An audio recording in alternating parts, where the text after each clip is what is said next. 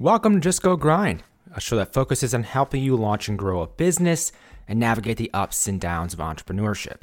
I'm your host, Justin Gordon, and in this episode, we have Eddie Bedrina, the CEO of Eden Green, an innovative vertical farming technology company. In this episode, we go through some of the work that Eden Green is doing, why Eddie decided to join the company as CEO, product market fit and the value prop that Eden Green Technology has, and the business model behind what they're doing at this company, the 3 stages of what Eden Green offers as a product and service, and then we go through more of how Eddie has gone about creating a culture at Eden Green, the job of a leader at a company, how they've navigated COVID-19, why they gave away thousands of pounds of produce in their local community, and really the future of vertical farming and agriculture. As always, the show notes are at justgogrind.com/podcast. And you can support the show by leaving a rating and review over in Apple Podcasts. Without further ado, here is Eddie Bedrina, the CEO of Eden Green. Eddie, welcome to the show. Thanks so much for having me. Yes, I'm so excited to talk about Eden Green with the technology you guys are creating, the things you guys are doing. Can you give us a little bit of an overview just to start off with for people who aren't familiar? Absolutely. So Eden Green is a technology company that we've have hardware and software that's designed to change the way that we farm food and feed people. In a nutshell, in an acre and a half, which can be placed almost anywhere, especially in urban areas, it's very useful in urban areas. An acre and a half of our greenhouse with the technology inside of it will grow a little around 800,000 to 900,000 pounds of leafy greens or fruits or herbs. To kind of give that into context, that's about 33 traditional farming acres shrunk down into an acre and a half. Jeez. Right. All located pretty much right next to you if you want it. That's incredible. And from that as well, I know you joined in end of 2019, early 2020. I'm curious as to why did you decide to join in the first place, Eddie? So I had started another company from scratch called BuzzShift. It's a digital strategy agency here in Dallas, and had started it in 2010, sold it in 2016, and then bought it back in 2017. Long story there. Not the subject for today, but a great entrepreneur story. Been there, done that. Got the M&A t-shirt. But after that, I had a chance to take a step back and think, man, how do I want to position myself and look for impact and legacy on the second half of my career? So I'm 44, and many people before their 40s look for success in a different way. Either it's money or whether it's position, titles, power. But in the second half of my career, I wanted to look for something that left a lasting legacy, not just for my name, which at the end of the day doesn't really matter, but for my kids, for my grandkids, for my society and the community around me. So I had targeted 3 things that I was looking for. I wanted to obviously be excellent in running and owning BuzzShift with my business partner, but at the same time, I felt like in my heart I was called to do something even greater. So the 3 things that I was looking for were hardware and software. So I'd done professional services and I wanted to do a little something different. So running or starting up a hardware software company. The second was I wanted to make a cultural and social impact greater, exponentially greater than my own level of effort. So I wanted to find a company that allowed me to leverage my skill sets in a way that was exponential to my level of effort. And then the last thing I wanted to do was to help build a unique company culture. We have a great culture at BuzzShift, and I wanted to build something even better, even more unique in terms of the way that we care for our employees and care for the community around us. So those are my 3 sort of markers that I was looking for, and I just sat on it for the better part of a year, and then Eden Green the opportunity to lead this company came along, and it was too good to pass up. Yeah, I love that. And I feature a number of companies that are really doing impactful things in the world. And those are ones I tend to be the most excited about, because if you can combine business in terms of, obviously you're making money and that's great as well, but then with doing actual good in the world. I think there's really nothing better than that in terms of having the combination. And it seems like from people I've talked to previously as well, like it's just so much easier to do the work. I mean, yes, it's still work, but it's like it's so much easier to do it in terms of understand that the impact you're going to have through the work you're doing, and incredibly motivating as well. With Eating Green, I'm curious as a number of things, but one being, how are you looking at which areas you're expanding to? Obviously, you have this technology that you can like help with other different industries, but like, how are you actually looking at where you want this to like happening essentially? Yeah, that's a good question. So, for any founder, any entrepreneur, the first thing that you do is you look at product market fit, right? It's where does this product meet a need? What market does it meet the need in? And then what are the value props around it? Is that compelling enough then to go out and sell it? Or is it just a pipe dream? A lot of founders and entrepreneurs and people who want to be entrepreneurs, they see a product, but they don't really think about the market fit. And so they have sort of self-selecting or incomplete sample data to tell them that it's going to be an actual ongoing profit-making company. So Yeah. the first thing is just to identify product market fit. And so I had to identify that before I even jumped on board, because otherwise it wouldn't have been a great venture for me to pursue. But the product market fit in Eden Green's case is unmistakable. And it's because have you ever heard of the analogy of the Zune versus the iPod? Have you heard that? No, no. So this goes to value props. So as you're identifying product market fit and you're looking at the market, you're looking at people and being customer centric. The difference between being customer centric and not is knowing value propositions versus features. So, Bill Gates came out with the Zune. I can't remember when. It was probably in 2005, right? 2004. If you're old enough, you remember it. But he Yeah, I do. basically he basically came out and said, "Here's an MP3 player, and it holds 256 megabytes. The batteries last around 5 to 6 hours, and it's about 2 inches by 6 inches by an inch." And it just looked ugly. I mean, it was horrible. The UX was bad, but those were the features. So I think in 2006 is when the iPod came out, maybe a little before, but Steve Jobs came out. So he wasn't even first to market, but Steve Jobs came out and he said, "Hey, here is the iPod. It holds 3,000 songs. It lasts all day long, and it fits in your pocket. So you have your music right next to you." So that's benefits versus features. Steve Yeah. Jobs called out the benefits and the value prop of what mattered to people, and Bill Gates called out the features.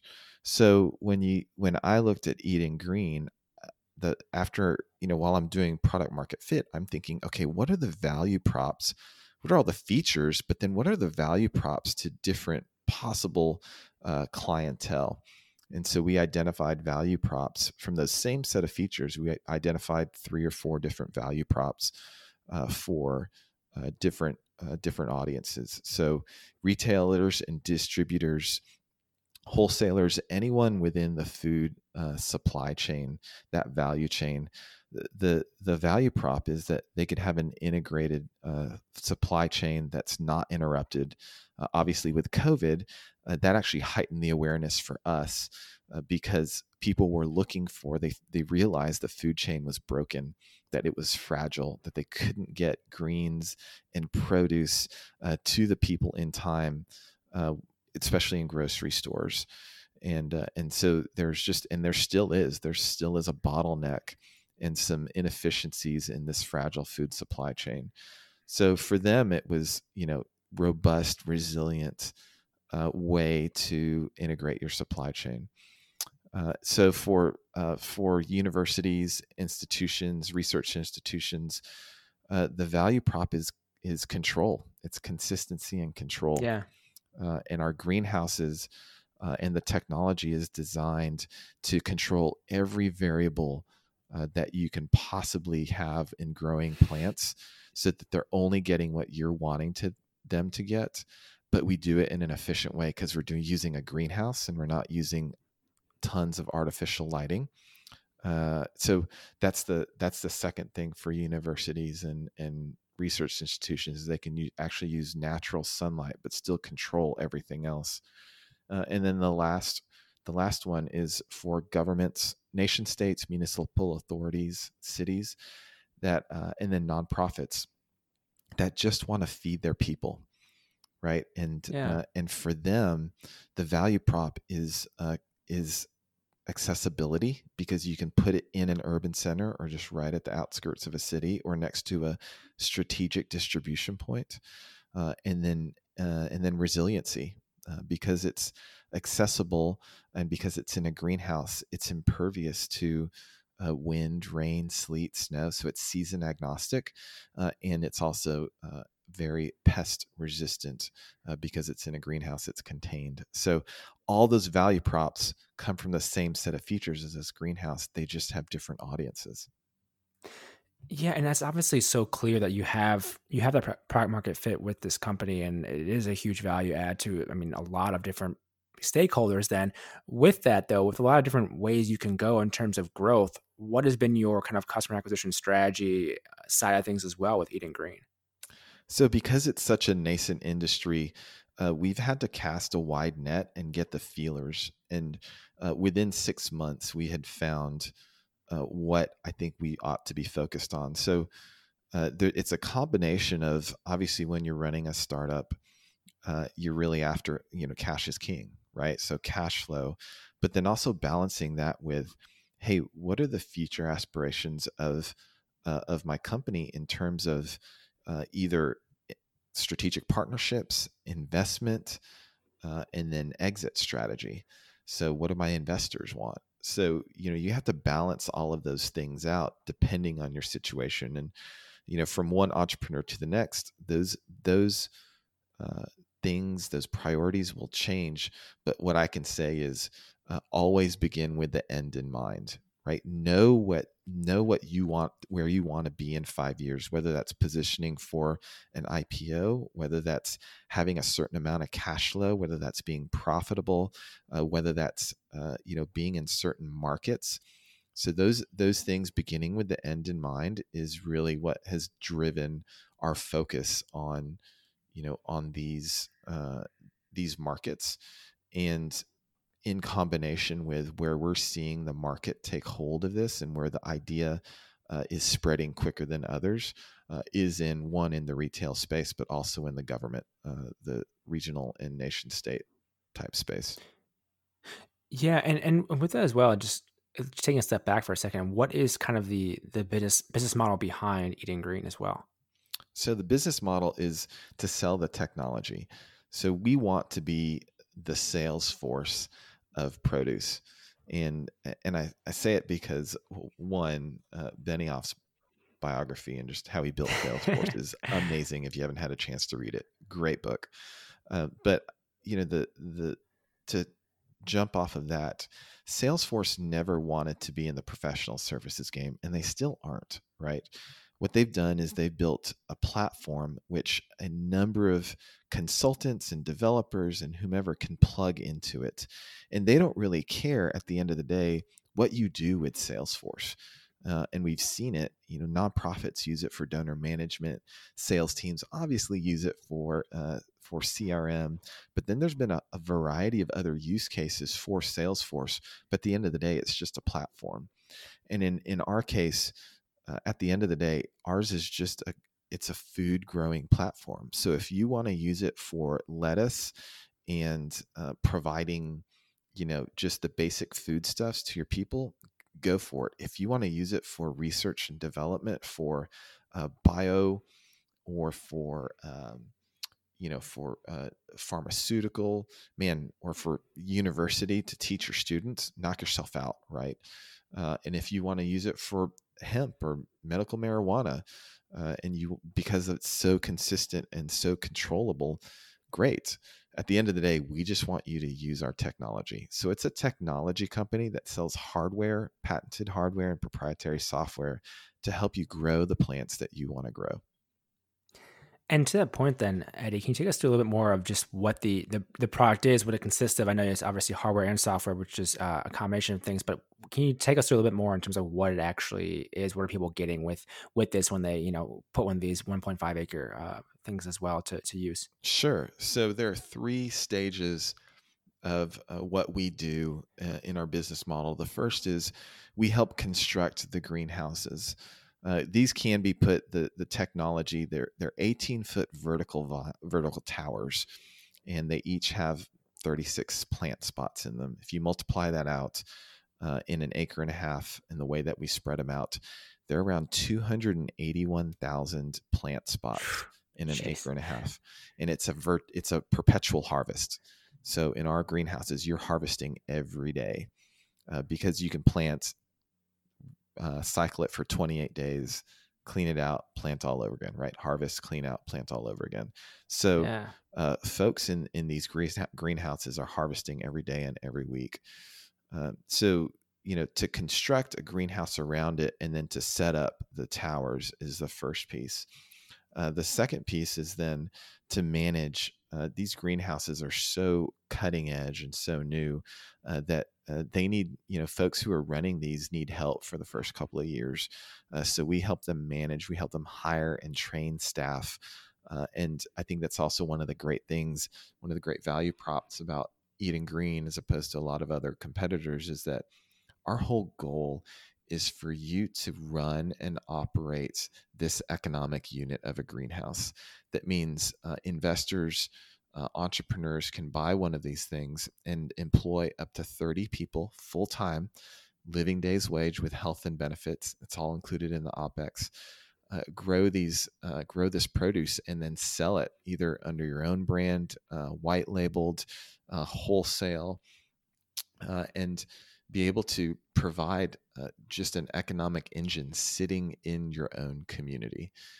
So there's a management piece to that we help them train and manage, hire staff to then embark on this career of urban agriculture and of controlled environment agriculture.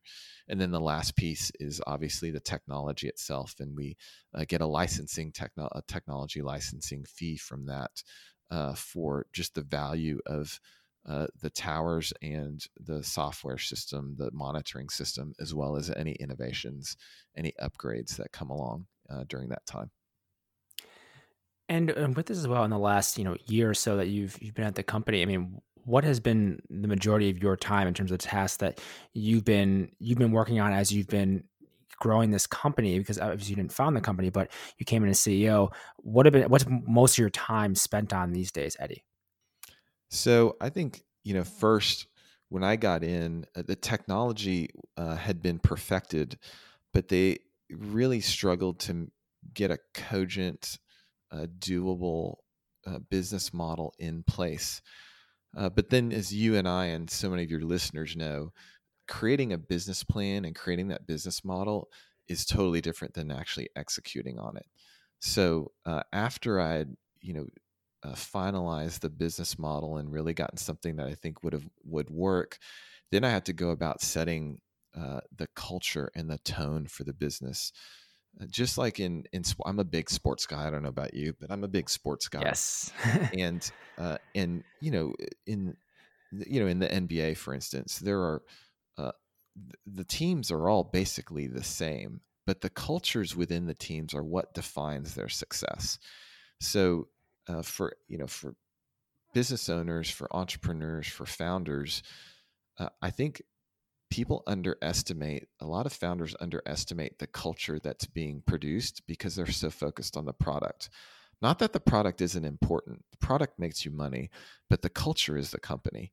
So I spent quite a bit of time re-energizing and reforming the culture in Eden Green, setting out values that we practice and we preach every day, and that are that out of which flow our business practices, out of which flow our operations. commitment to excellence, not cutting corners, always being innovative and creative, never settling for less. So just basically creating a championship mentality in the company. And then, from a hiring and a personnel perspective, making sure we had the right people on the bus in the right seats. And I think those are all important facets to note about team building and about culture. You can have the wrong people on the bus, which then the mantra of hire slowly and fire quickly really comes into play. Yeah. But you can have the right people on the bus, but just in the wrong seats, right? And so there's takes some time to figure out whether you have the right people on the bus and then whether you have them on the right seats. I just happened to come into a company where they said, all right, you're the bus driver. And I had to assess and really, take some time to figure out who was on the bus and whether they were in the right seats. So after I got that figured out, and, it took the better part, especially with COVID, things in some senses came to a halt, but in other senses, we really had a heightened awareness of who we were and of what we provided. So I had to, it was chaos, to be super honest. But I think what came out was we have all the right people on the bus now, and it is, and all the cylinders are firing. So I would say that's what I spend the most amount of my time on is really people, is making sure that the right people are there, making sure that they have expectations for success. So, whether they're OKRs, objectives and key results on OKRs, and then KPIs, but then also getting down past those metrics and those, making sure that they're all aligned with the God metrics in the company, whether they're, operational or sales driven. But then after that, really making sure they have what they need to succeed. So I was taught a long time ago that the job of a leader is to remove obstacles from people's way while leading them to where you want them to go. So I spend half my time casting vision to them on very practical levels, and then reminding them of why they're doing what they're doing is related to the larger mission of the company. But then the other half is just removing obstacles to growth. Those could be sales obstacles. So, that could be a sales type conversation with a client or with my sales director about, arguments for and against our product versus others. And then, trying to get past those, get through those negotiations to a close. But then the obstacles could also be, Eddie, I've empowered all of my staff to say, hey, I need this to be successful. And then let's talk through that, right? I never want my team, whether it's an assistant grower all the way up to my CFO, to be afraid to come to me and say, hey, Eddie, can we talk through, can we have an open conversation about why this thing needs to happen or why I need this tool, right? And then come to me with some solutions to that problem. And then let's talk through maybe, maybe there's a third solution. So everyone knows, but in both companies, in both BuzzShift and Eden Green, that don't come to Eddie with problems. Come to Eddie with a problem and two solutions, and he'll either agree with one of those two or he'll help, and he'll walk you through to find a third. So that's what I spend most of my time doing now, is just getting roadblocks and talking through roadblocks in people's way that are hindering their growth. You mentioned the difficult times during COVID. How did you get through that? How did you think through, okay, what are we going to do with the situation? I'm curious about that, Eddie. So, my previous life, I was in government, and I was an analyst at the State Department for the Middle East, and then I worked in the White House. And one of the things that you had to do, and what makes a good leader, is to be able to juggle both looking far into the future and looking at trends, and then getting back down into the weeds and making it applicable. The folks who only see far into the future end up being they're great strategists or consultants, but they're never going to be able to lead. And the folks that stay down in the weeds will always stay down in the weeds. They may become subject matter experts, but they won't be able to lead an organization or lead their team. So the ability to toggle between those two views is absolutely crucial. So I would say in March, when this was first popping up, because I had been trained by older and wiser mentors to look up every now and then, what I saw was that the pandemic was going to reach the U.S. shores, but that when it did, there was going to be some serious consequences to the food supply chain. So I knew there were also going to be serious consequences to our business because investors would probably freeze up during the volatility. Yeah. But so then, the there's a stoicism philosophy in me that's always looking at the opportunity. The obstacle is the opportunity. Knowing that it was going to freeze up a little bit on the investment front, but then also there's going to be a problem with the supply chain meant, what can I do with the things that I have now? And the thing that I had now was I had a great marketing director that had just come on board. So I told her, and she was all for it, but I said, hey, this is the time to ramp up all of our marketing efforts. When everyone else is getting softer and kind of chaotic, let's come out with a really, really clear set of messages about who we are and our value props. And let's just start hitting them, hitting all of our potential clients. So you would, if you looked at our books, you would probably notice actually during March, April, May, June, we started to ramp up marketing big time in terms of media spend and in terms of spend on content creation. And that's just it's a contrarian point of view of saying, hey, when everyone else is getting quieter, let's get louder. The second thing is we had an R&D facility in right outside of Fort Worth that we had. Was just that. It was R&D, it was research. And so I told them, hey guys, let us turn all the spigots on. Let's take this thing to full max capacity. Even if we don't have case studies that we're growing for, which we have a number of trials and case studies that we're always growing for. But I said, let's turn this up to max capacity and let's start to grow food that people need here in the city. Yeah. And we'll give it away. Right. And so then the third piece of that was looking at entrepreneurs around us. And our team came up with this great idea of there's a micro farm outside of Dallas called Profound Foods. His name's Jeff Bednar, who runs it. Jeff is an amazing individual, but he ran this little this farm that supplied all the high end poultry and meats and produce to high end restaurants. Well, when the food service industry ground to a halt, he shifted from supplying restaurants to doing home delivery. And in and around his neighborhood and his community, and he's been really successful. But he pivoted almost overnight to that because he knew the needs of the community were going to change, and no one's going to restaurants. So we were already supplying him just out of our R&D greenhouse because he loves our greens. And we said, hey, Jeff, why don't we do this?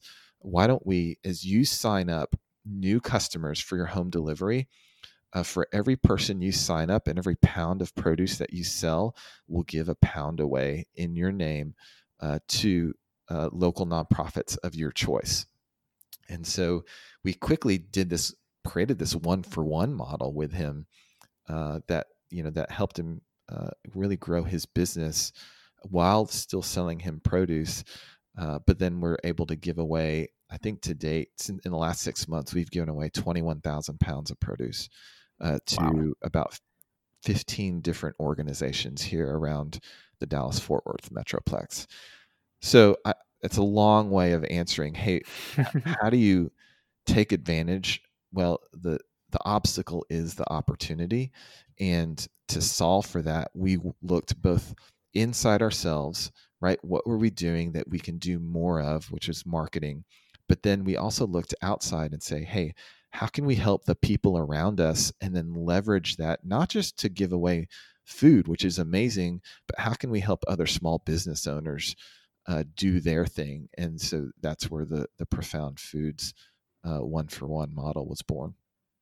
I think that's great. And I think it's a great way to look at kind of navigating those instances, because every single business out there is going to go through hard times, going to go through struggles, regardless of if it's a global pandemic or something else. And it's like, how do you navigate those situations? And I'm also a very big fan of Stoicism, and have read, I think, most of Ryan Holiday's books on Stoicism. I read the Daily Stoic every day. I think it's helpful to have those perspectives around that as you're navigating different situations in your business. And one of the things I'm really curious about, just with inherently what you're doing at Eating Green, is what do you think is kind of the future of vertical farming technology and kind of the food system more broadly as well? Like, what do you think is the future? What's kind of next, Eddie? So first, shout out to Ryan Holiday. His stuff is absolutely fantastic. I follow him as well, and have read a number of his books. I think for every entrepreneur and founder, I think the elements of the stoicism philosophy and the way that Ryan distills that, I think, are very useful in how you run your business and how you operate your own life, right? But as to the future of vertical farming and of Eden Green, vertical farming is going to become a key aspect. It's not going to be a silver bullet, but it will become a key aspect of how we feed our people. And it's simply because COVID has accelerated every trend that's out there.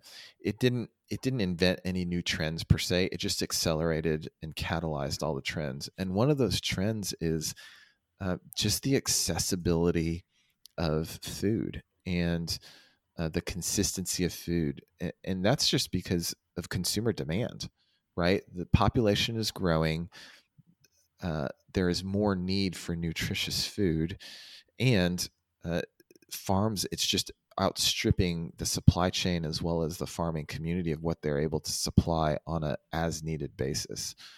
So when you look at those larger trends of rising consumer just quantity, as well as a demand for more quality and more nutrition, and then you get an unsolvable problem, so to speak, that's really only solved through things like vertical farming and controlled environment agriculture.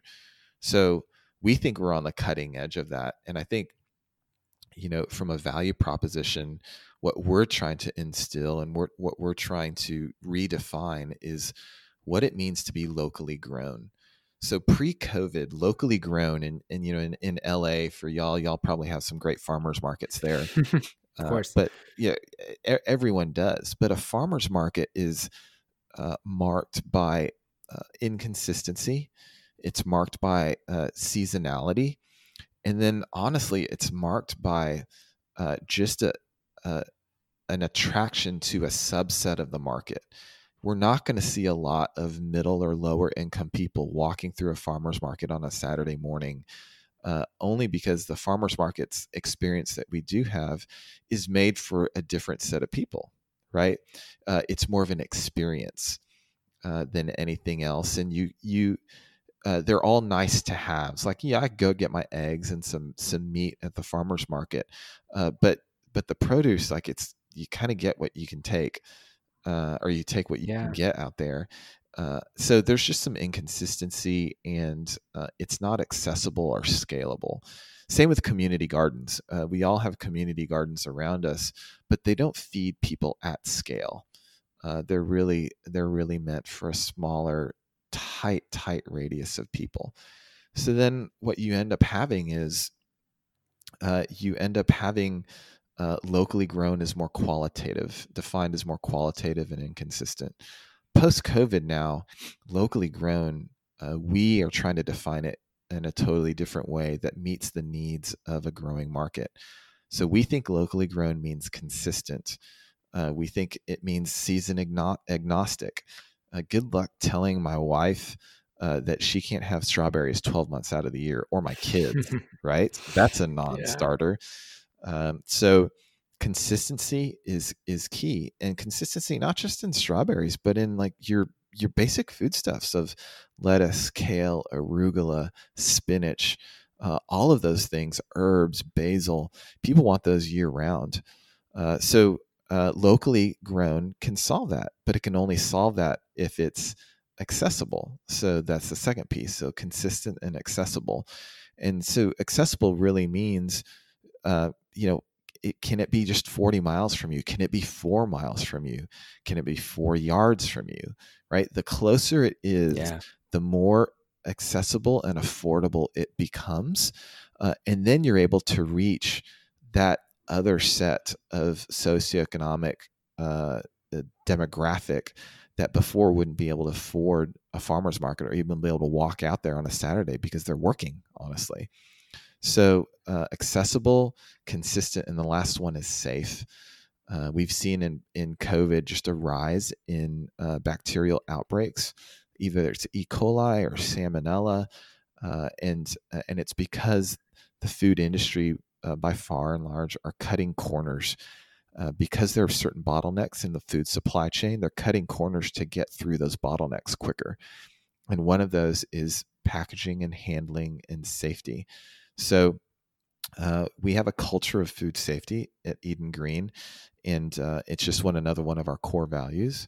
And I think all three of those, accessibility, consistency, and safety, we're saying, hey, these all three can happen at the same time, and they happen and they benefit the consumer in ways that they maybe they can't even verbalize, but at the end of the day, they want all three of those at the same time, and we can do it because our greenhouses can be located literally next door to a community, and if you build them in opportunity zones, then they're being strategically placed for financial reasons, but also for community reasons in the places where people need them the most. One of the things, Eddie, that you mentioned earlier that I wanted to come back to real quick, it's just on the funding side of things. You had talked about how it was going to be trickier with COVID and everything in terms of funding. Has that been something you spent much time on in the last year since you joined? I know you mentioned the people side was a big part of it, but the funding side for Eden Green as a startup of sorts, like how has that gone, or what's been your focus on that side of things? So fortunately, we have some really, really good capital partners, and it's fully funded for the foreseeable future.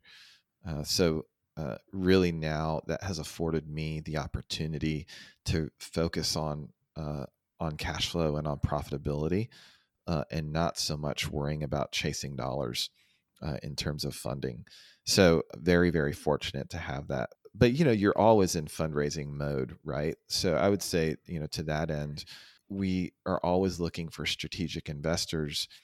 But those strategic investors, I believe, are the same. I mean, they're all consumers as well. So we're focused on getting the value props to those 4 different audiences out there.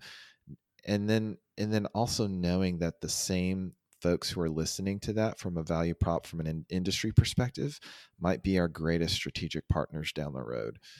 So that's how that's how I view fundraising and investor relations is at the end of the day, they're eating greens too. They probably have families too, right? Their husbands, wives, partners are thinking about the same things about their own health and about where they're getting their food.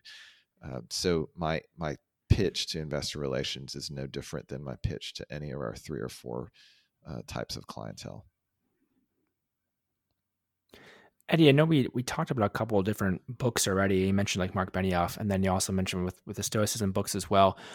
But have there been any other books that have been impactful, or whether it be business or even personal in your life? Yeah, absolutely. So I would say the overall focus of how I run the business is derived from some friends up in New York City called Praxis Labs, and Praxis Labs really focuses on evangelizing, if you will, a redemptive way of building organizations. And so here's what I mean by a redemptive framework, and what Praxis Labs means by redemptive framework. So the first is, most companies are exploitative. And what I mean by that is that they treat their employees unfairly. They are the leaders eat first, if you will, and then they're a net negative to the community around them. Those are exploitative companies, and we've all seen them. There are a few companies that are ethical, and ethical companies are ones where they treat the employees fairly. The leaders eat alongside the employees. They share in the profits and the losses, but then also they're a net neutral to the community around them, or maybe they're in slightly positive. And those ones are most of the top companies that you see, the most admired companies, or Inc. or anywhere else. Those are usually very ethical companies. Praxis, and I'm a believer of it, is promoting a redemptive company. And redemptive companies are where leaders eat last. They exemplify and they operate under sacrificial servant leadership. They treat their employees generously and bless them. And then the last is that they're a positive impact on the community around them. And to build a company that is intrinsically positive, not that it's bad to give off of the bottom line, but if you can impact a community positively as a part of your business model, that's a truly special organization. And so that Praxis Labs redemptive framework, and some of the writings that they've had on that have been very influential in the way that I operate all my businesses. I would say another book, which is totally sales focused, it's just a departure, is Chris Voss's. Oh man, it's one of his best negotiation books ever. Let me think of the name here in a second.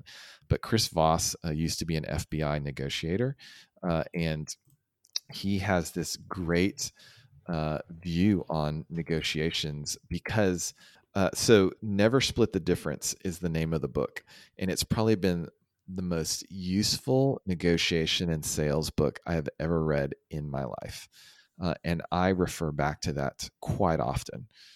And then the last is some of Ryan Holiday's books have been really great on stoicism. Oh, and the last one I would say is Ray Dalio's Principles. Yeah. That is, man, what a masterclass in a book that is. I have that thing bookmarked sideways up and down. And it's so great the way that he even has organized it and put all of the titles and subtitles up front. Man, that's a great book. Yeah, it definitely is. It's one of those ones that you go back to again and again. I actually was able to see him speak at Summit in downtown Los Angeles, and it's just so many of his ideas are they're so well thought out, and obviously he's been very incredibly successful at Bridgewater. And there's so much to learn from him and how he's run his business and thinking a little bit differently as well in terms of things he's done. And I think there's a lot to learn from him as well. And one thing I just want to ask, one of the last things I'm curious about is just how do you recharge outside of work, Eddie? So I two things. One is I fly fish. Nice. And that just provides, if I'm able to get out in nature, on the water, unplugged, that really just benefits my soul. And then the second is meditation. So I have a regimen throughout the day that I follow on a daily basis, and a big part of that is meditation, and then it's kind of interesting, but stretching and mobility. And I think we sit down so much during the day, and we don't notice how much our body really affects our mental state. So exercise obviously is one. It's interesting. People have a hard time with exercise and staying fit and eating well, and even meditating, but it's really because they don't know why. Their why, their motivation, or their motive isn't there. And so I think that's why people struggle with that. As soon as you latch onto, here is the long-term effects, and here's why I want to do this, then it all becomes very, very clear on what you need to do. Everyone can be motivated. They just have to figure out their why. And so the why for me really is, at the end of the day, is I want to leave a lasting legacy for my kids and for my grandkids, and who are just a twinkle in my eye right now. My oldest is 16. But I'm thinking that far ahead. I want to leave a lasting legacy of public service, and I want to leave a lasting legacy of contribution to society and creation, wealth creation, building. And I can only do that if I can make it that long, right? And so, so if I'm going to make it to, say, 80, 85, 90, and be in good health, and so for the next 40 or 50 years of my life, I have to be in great health in order to pull that all off, then my health right now, it starts with my health right now. So that's the motivation for when I get up every day. It's like, man, one day I want to be able to get on the ground and play with my grandkids. I can't do that if I'm not mobile. And so I've just got to stretch and stay mobile every day. But then if I want to build and create wealth, I've got to have mental acuity, and my mental acuity can't happen if I don't recharge. So that's why I need meditation. That's why I need to, at least for me, being a man of faith, that's why I need to be reading the Bible and reading scriptures every day. And then, from a just a mental space to be able to lead my team here and now, I've got to have that mental space. And so that requires recharging. And so that's why I go fly fish. And that's why sometimes I try to hit golf balls, not as much as I need to, but want to, but definitely unplugging and getting into nature. I do that because it's the best thing for my head, for my brain health. Yeah, absolutely needed. And everyone has a different way of going about that, and finding whatever works for you, I think, is always the best thing to do. And it's just making the time for that, because it is the long game. I mean, you're playing the long game with this. And if you want to last a while, you need to recharge and kind of step away from time to time. And Eddie, where can people go to learn more about Eden Green and connect with you as well? So it's just at edengreen.com. So EDENgreen.com. I think social handles, we're all on Eden Green Tech. So at Eden Green Tech, TCH. And then for me personally, LinkedIn is a great way. And then Badrina.com. I was fortunate early on in the days of the interwebs to secure Badrina.com for 99 years. So that's amazing. That's amazing. I actually got my full name, Justin Gordon, but I had to pay for it. So it was a relatively cheap enough thing to pay for. But to get your own domain, it's like it's a goal. If you're playing the long game, the long game, it's cheap. It's totally worth it when you think about all the future things. Like, I want to own that, so I have that as well. But Eddie, thank you so much for taking the time to come on the show today. Thank you so much, Justin. I really, really appreciate it. It's such a pleasure being on here. Thank you for listening to this episode of Just Go Grind. I really appreciate you taking the time to listen. The Weekly Grind, which is my weekly newsletter, comes out every single Friday. You can find it at justgogrind.com/newsletter. This is filled with tips, tools, and strategies for growing your business. If you want to know how to launch a business, how to grow it, how to get it off the ground, find employees, all these different things. There's a few tips, tools, and strategies every single week I deliver right to you. justgogrind.com/newsletter. Check it out. Thank you so much for listening. Talk to you in the next episode.